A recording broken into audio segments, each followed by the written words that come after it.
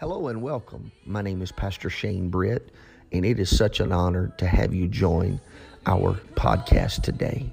I pray that you will find something uplifting and encouraging in the word you are about to hear. Also, please feel free to connect with us via Facebook, YouTube, and Instagram. I'm so excited about what you're about to hear. Let's dive right into the Word of God. Amen.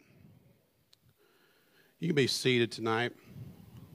I'll be taking my text from Matthew chapter 18, starting with verse 21 through 22. I had spoke to Brother Britt earlier this week, and I found out that he was going to be here tonight because typically, if he asks us to speak on a Wednesday night, he's not normally at church. And so I said, well, why in the world am I going to teach if you're going to be there? And so he didn't really say much about it, but I would say that I'm glad I didn't hear an amen to that. Makes me feel a little bit better. Maybe there is some good news. But I am thankful for the opportunity. Reading from Matthew chapter 18, verses 21 through 22, we see that the Bible says, Then came Peter to him and said, Lord, how oft shall my brother sin against me, and I forgive him? Till 7 times? Jesus saith unto him, I say not unto thee until 7 times, but until 70 times 7. As Brother Britt had already mentioned previously, we're continuing on with our series through Sunday school. And the last time we had class, Brother Paul Graham had spoke on the topic of go and sin no more. And today we're continuing with the theme of the power of forgiveness and what it means to forgive. And we see in Matthew 18, in the beginning of the chapter, it starts out with Jesus talking to his disciples, and the disciples are coming to Jesus and they're asking him, Lord, who's the greatest in the kingdom of heaven? I'm sure that they were probably thinking maybe it was one of them, that maybe the Lord would tell them that, well, it's you, Peter. Or maybe it's John, who he loves so much. But the Lord surprised them and told them that it wasn't one of them, but that they should be like the children. They should humble themselves as little children. So basically the Lord is telling them in that verse that in order to be great, you have to humble yourself as a child. Then we come to verse 20, and Jesus is telling the disciples that where 2 or 3 are gathered together in my name, there am I in the midst of them. And there it seems that in that moment, he's reminding the disciples once again that it's not about just one of them in particular, but it's about them being greater, or about them being greater than the other. It's about them being great by working together. Then we find Peter in verse 21 coming to the Lord, almost as if he's trying to find some way to make sure he's more righteous than the others. He's going to show the Lord how forgiving he is, and he comes to the Lord and he asks the Lord a question. He says, Lord, how many times should I forgive my brother? And we know what we just read in the scripture. Peter thought that 7 times was enough, but the Lord said, no, Peter, it's 70 times 7. And this is where Jesus begins his parable on forgiveness. And we see in this parable, he mentions a certain king and how that the kingdom of heaven is like a certain king. And in Matthew 18, verse 23 through 24, the Bible says, Therefore is the kingdom of heaven likened unto a certain king, which would take account of his servants. And when he had begun to reckon, one was brought unto him, which owed him 10,000 talents. So here we see the king, he had decided to take an account. He decided to look at his books, so to say. He decided to take a look and see who owed him money in the kingdom and who owed him the most. And I could imagine that maybe he started at the top of the list, and at the top of the list was the people that owed the king the most amount of money. And he finds this man who owes him 10,000 talents, the Bible says. Now, a talent was a measure of weight in silver or gold. And a talent, some say, was worth more than 20 years of wages for a common worker.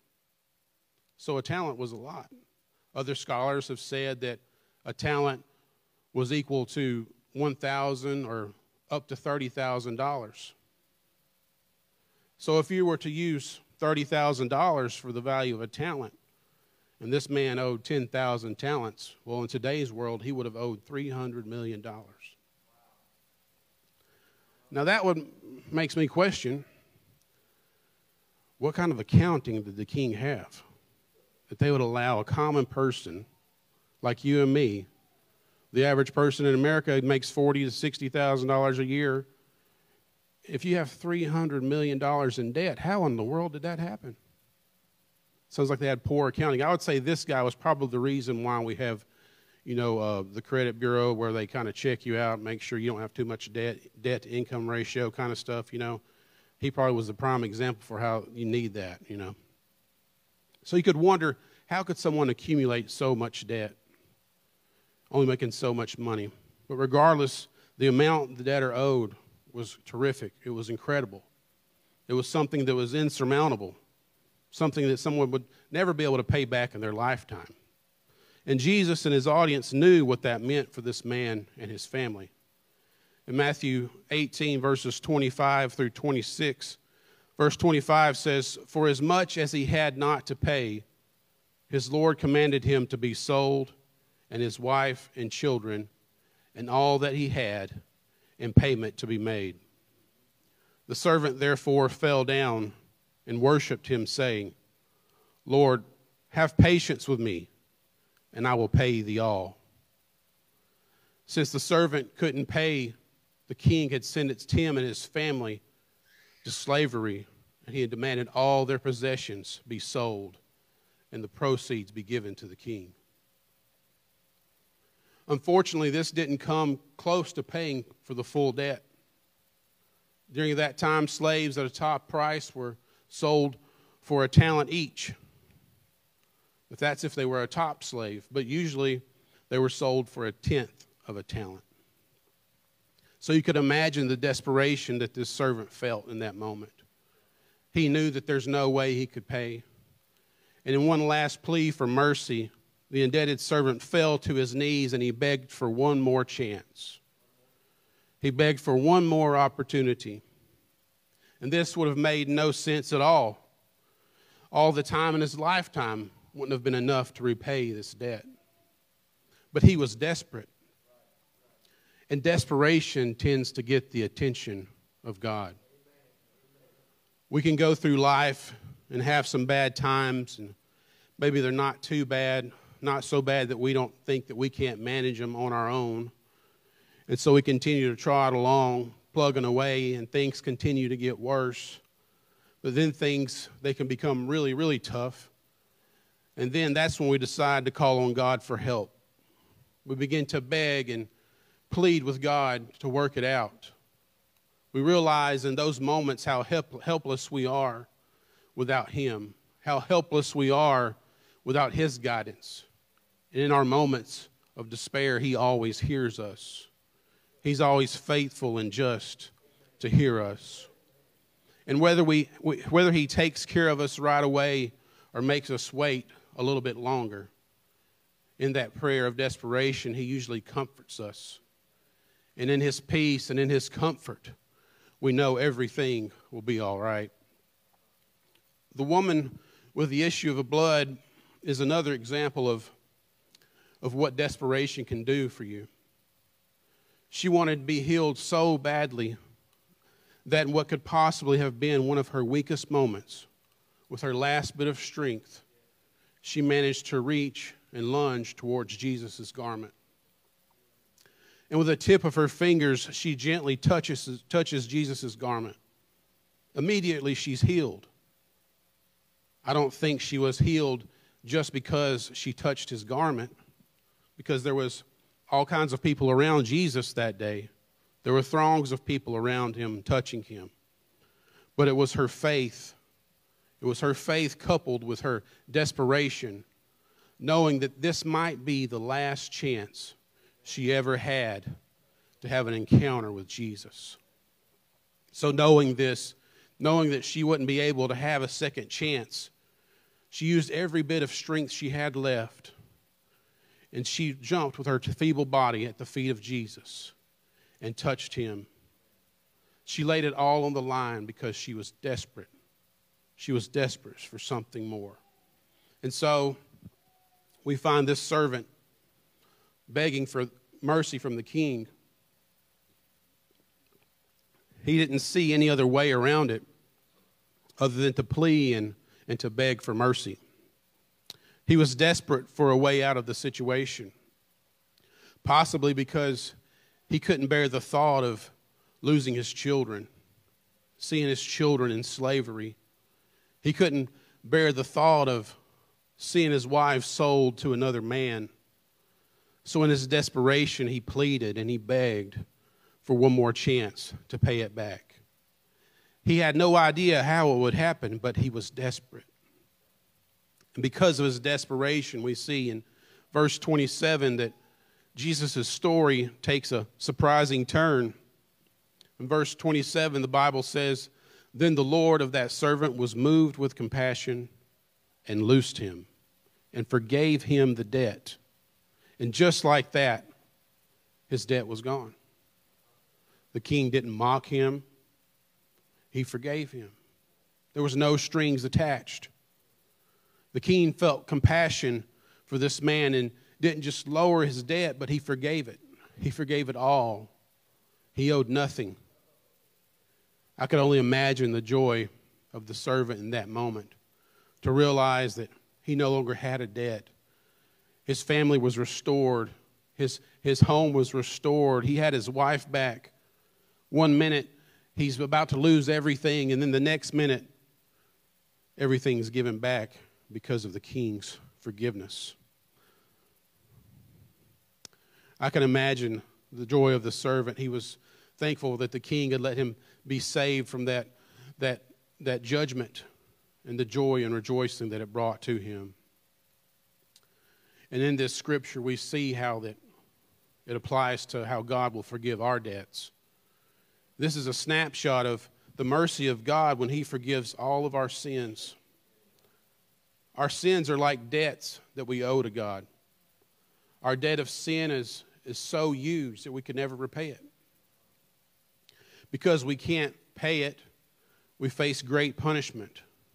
But God, in his great compassion, forgives us when we come to him and freely acknowledge we have no means to pay. Thank God he forgives the debt that we could never repay. This story also gives us insight into how great our sins are from God's point of view.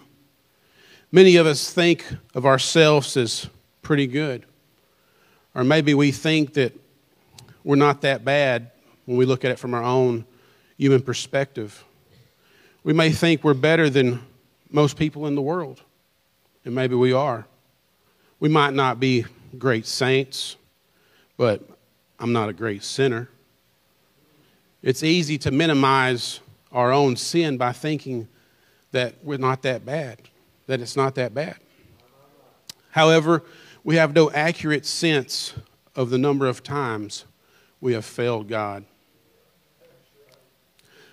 No matter how we feel about our sins, no matter what we think about them, the fact of the matter is God is pure and sinless. He is holy. We're like poor servants owing a debt of 10,000 talents that we could never repay. Our only hope is for our gracious King to have compassion on us and announce, "I forgive your debt. You owe me nothing." The penalty of our unpaid sin is eternal death, and we all know this. It's eternal death and separation from God, and it's a lifetime in hell spent in torment. So all we can do is bow our knees to the Lord. All we can do is bow our knees to the King and plead for mercy. When we do, we are sure to find a King that is gracious and good and someone that's ready to forgive. Jesus was sinless, and he didn't deserve to die, but he willingly died in our place. God said his death would be a substitute for ours if we turn to Jesus in faith. The cross is all about Jesus paying the debt we could never pay. The story again took a surprising turn, but an unpleasant one. Our friend, the servant that we first read about, he was just forgiven of his unpayable debt. And then in verse 28 of chapter 18, we see that the Bible says the same servant went out and found one of his fellow servants, which owed him 100 pence, and laid hands on him and took him by the throat, saying, "Pay me that thou owest." So he ran out of the throne room. He leaves the mercy of God. His debt's forgiven. Life is great again, and the first thing he does is he goes and finds another servant. He grabbed his debtor by the throat and he chokes him. He's demanding that this man pay everything he owes. But the second debtor in Jesus' parable only owed his friend 100 pence. And it's said that that would only take about 3 months to repay. So the debt was incomparable to the first servant's. This debt was payable. It was pennies compared to the millions the other man owed. The second servant responded just like the first servant. In verse 29, he says, "And his fellow servant fell down at his feet and besought him, saying, 'Have patience with me, and I will pay thee all.'" Verse 30, "And he would not, but went and cast him into prison till he should pay the debt. So when his fellow servants saw what was done, they were very sorry, and came and told unto their Lord all that was done." So here is the unpleasant turn of events. No matter how merciful and forgiving the king had been to the first servant, his heart was unmoved by what had happened. His heart was also unmoved by his fellow servant's plea for mercy. He threw his debtor into prison until he could pay the debtor back. He would remain imprisoned until his family or friends could pay the debt for him, or until the prisoner worked off the debt. This kind of shocking behavior could not remain hidden. Some of the king's other servants witnessed this ungrateful act, and they told the king about what they had witnessed, about how the other servant had been so ungrateful and what he had done to his fellow servant. And no doubt these other servants heard of the extraordinary kindness of the king that he had shown the first servant. So I'm sure they were baffled, and they probably didn't understand the actions of the first servant. So when they saw how cruelly he treated his brother, they couldn't believe the hypocrisy and ungratefulness. I'm sure they thought, how could he possibly act that way after all he had been forgiven of? Then we learned that the king, he got word of what had happened. And when the king learned what the first servant had done, the king was shocked and furious. In verse 32 it reads, Then his Lord, after that he had called him, said unto him, O thou wicked servant, I forgave thee all that debt, because thou desiredst me. Shouldest not thou also have had compassion on thy fellow servant, even as I had pity on thee? And his Lord was wroth, and delivered him to the tormentors, till he should pay all that was due unto him. So we see the king summoned the servant to return to the throne room and called him wicked. The forgiven servant had failed to show the same kind of mercy to others that he had received from the king. The king said, You should have treated him as I had treated you.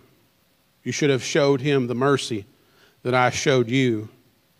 But because the servant refused to be merciful, he was disqualifying himself from receiving mercy.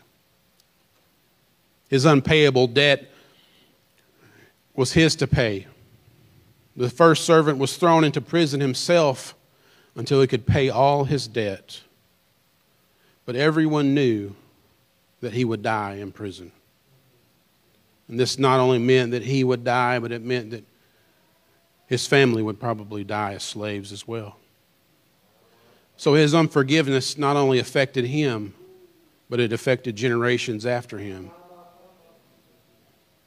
And we must learn to forgive others as Jesus has forgiven us. In case we miss the point of this powerful story, Jesus made it very plain in verse 35. So likewise shall my heavenly Father do also unto you, if ye from your hearts forgive not every one his brother their trespasses. So a forgiving God requires us to forgive others. I must forgive. You must forgive. Why? Because our debt owed to God is much greater compared to any debt a person could owe us. If God was willing to forgive us of all our sins, if God is willing to forgive us of our unpayable debts, we must be willing to forgive others of their debts as well. And if we refuse to forgive, not just struggle, because I think it's normal that sometimes we struggle to forgive, but if we just refuse to forgive, Jesus taught that God will not forgive us. In Jesus' sermon in Matthew 6, he taught us to pray.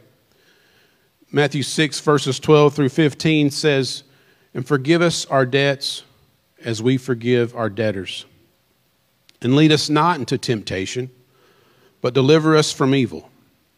For thine is the kingdom and the power and the glory forever. Amen. For if we forgive men their trespasses, your heavenly Father will also forgive you. But if you forgive not men their trespasses, neither will your heavenly Father forgive your trespasses."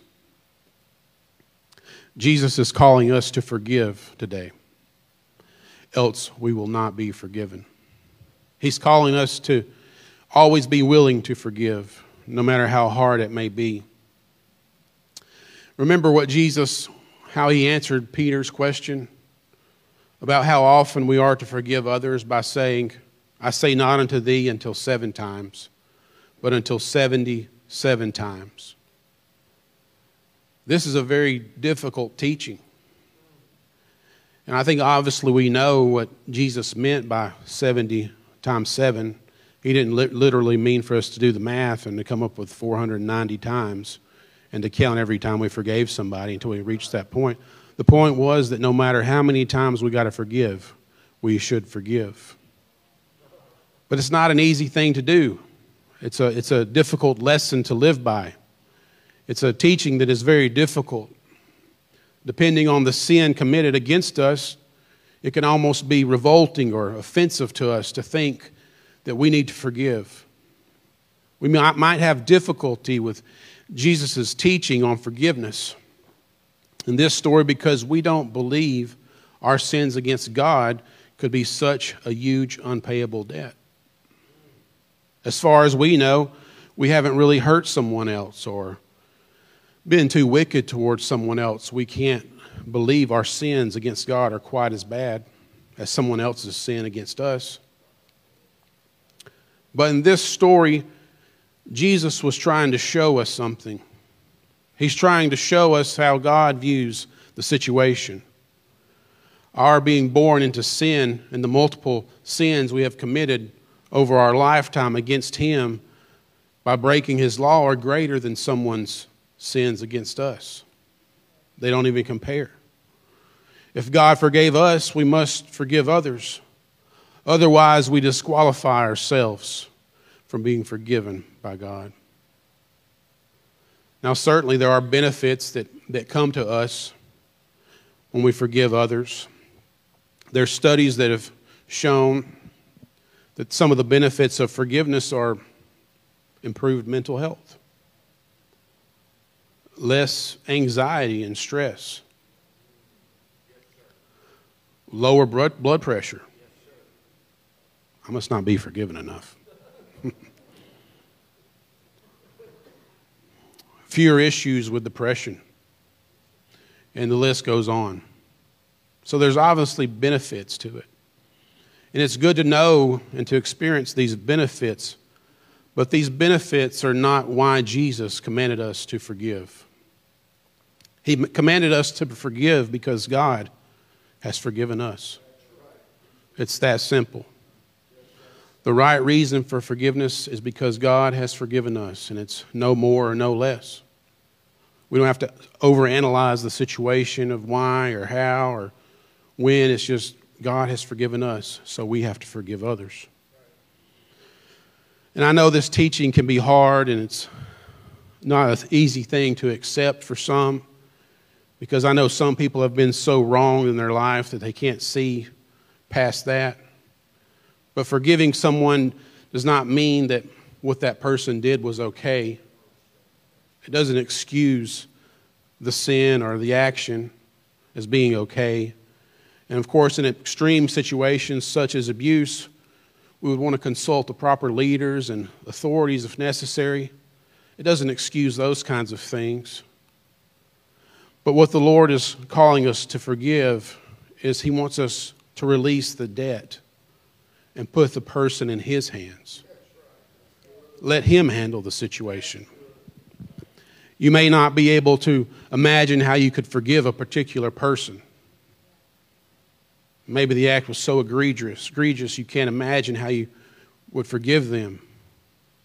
But if you commit to forgive, God will help you through His Spirit to forgive. He will strengthen you in the journey of forgiveness until it's finished. Forgiving is not pretending the wrong did not happen. Neither is forgiving allowing someone to continue willfully and maliciously harming us. Forgiveness is an act of the will. It happens when we consciously decide to cancel someone's debt, which means we will not hold that wrong over the person any longer. We're not going to actively seek to punish or turn others against that person.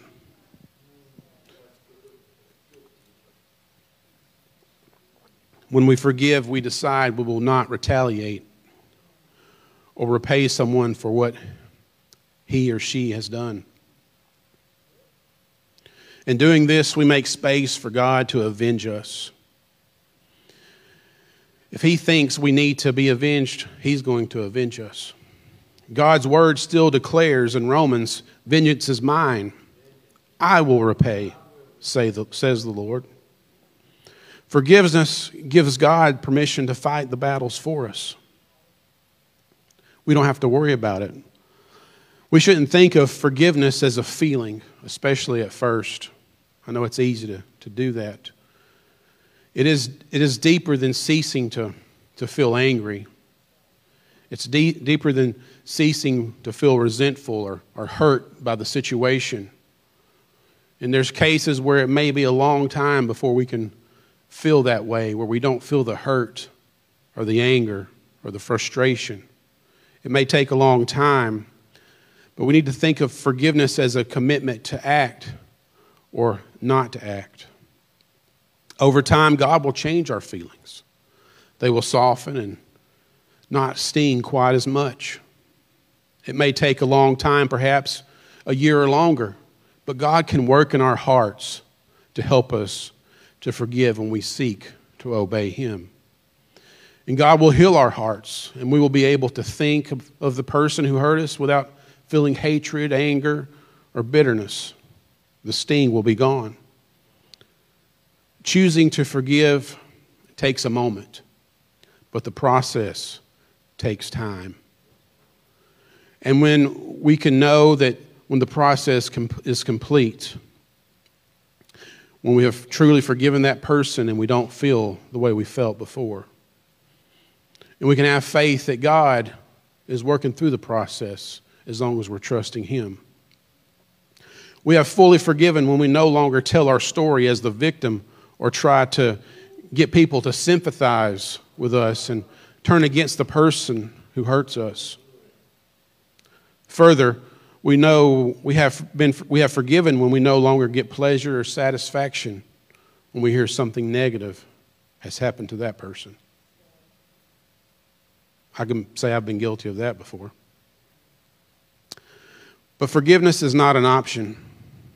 If you've been hurt, forgive. Don't wait until the person comes to you seeking to make everything right. Just go ahead and forgive. Because that may never happen. They may never come, if I can get that out. They may never come and ask for forgiveness. But our Lord commanded us to freely forgive, to forgive without any limitation. The one who forgave our unpayable debt calls us to forgive the debts of others. And He stands ready to empower us and bless us as we seek to obey Him by forgiving others. I've experienced things like this in my own life, as I'm sure many of you have. I've experienced things that didn't seem fair. I felt like I've been taken advantage of before, that I've been manipulated. I've done things for people and out of the goodness of my heart and had them be ungrateful and critique the method, or maybe they didn't like the outcome. I've been hurt by people before. I've been accused of things that aren't true. So I know what it's like to wrestle with unforgiveness. I know what it's like to feel resentment towards someone, or to feel almost happy because something happened or didn't work out for them. But that's not the way it's meant to be.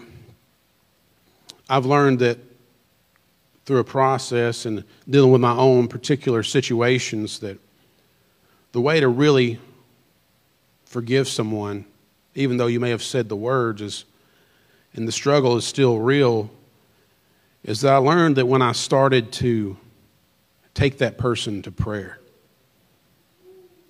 And it was a powerful experience. There's been people in my life, and particular people, that I had a really hard time thinking of them and not feeling anger or resentment. But as soon as I started taking their name to the Lord in prayer, God started to work on my heart. He started to work in the situation. All of a sudden, I began to see how that the way I viewed that person began to change. I didn't feel so much anger anymore. But it wasn't just simply praying for that person that started to change me. But it was when I realized that, you know what, I got to pray for this person to have the same kind of blessings I want to have in my own life.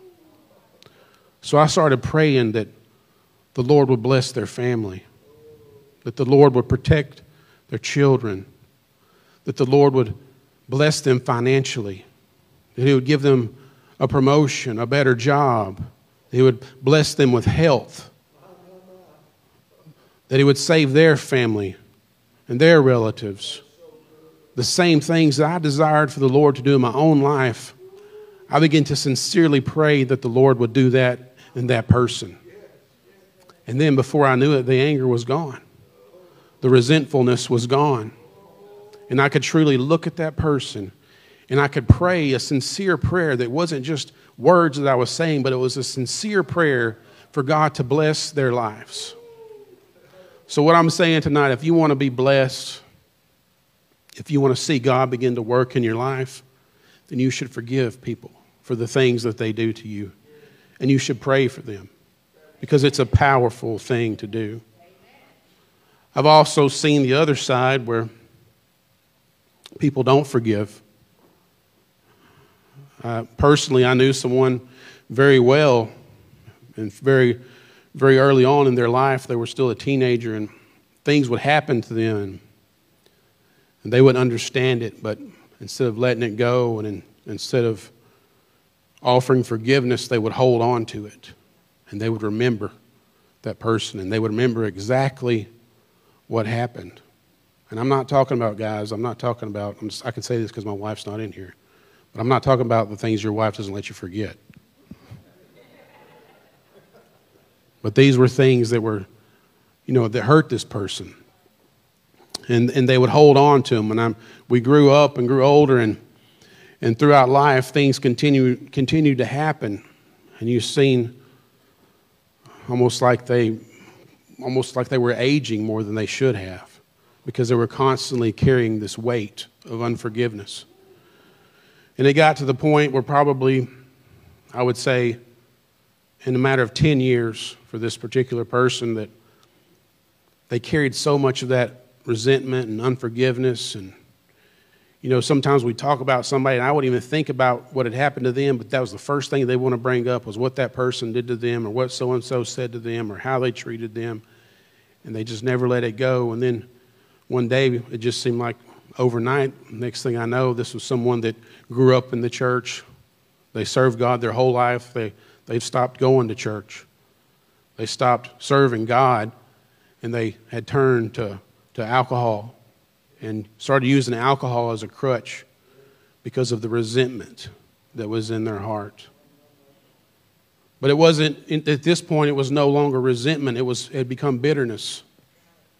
And if you know how bitterness is, it's an evil thing.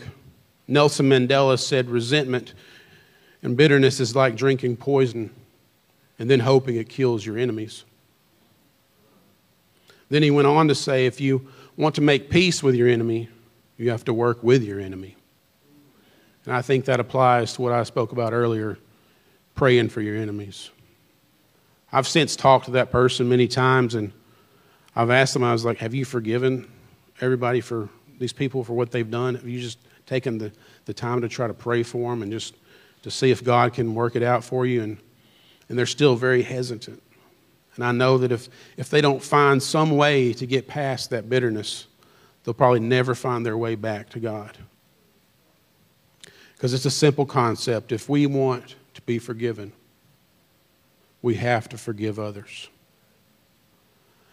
If someone has asked us for forgiveness, we have to forgive them. Once they have asked for forgiveness, or if we have someone do something wrong to us and they ask for forgiveness, they're free. But if we can't forgive them, we're the ones that are still bound to that. So once someone asks us for forgiveness, let's just forgive. I wonder if we could stand tonight.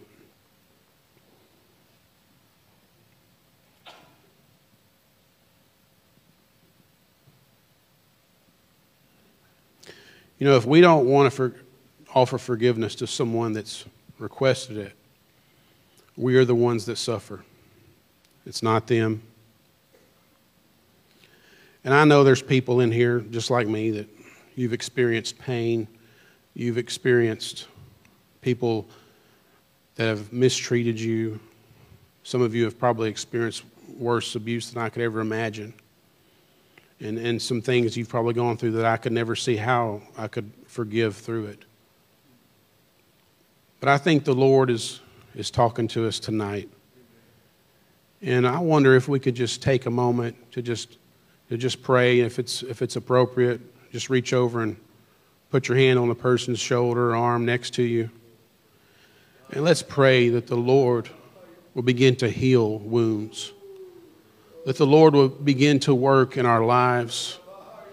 God, I pray, Lord, that you would look down upon us tonight, God.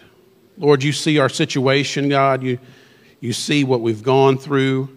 You see our scars. You see our pain, Lord. Lord, if there's anything that we need to see, God, I pray that you would uncover it, Lord. Lord, if there's bitterness in our heart, Lord, I pray that you will show the root, God. Show the root cause, Lord, of the situation so that we can repair it, God. Help us, Lord, to seek our neighbors and our friends and to seek those that have done us wrong, Lord, and to forgive them, Lord. Help us, God, to pray, Lord, that you would bless their lives and bless their families. And through that, Lord, I know that you will begin to work and that you'll begin to heal our hearts and begin to heal our wounds, Lord.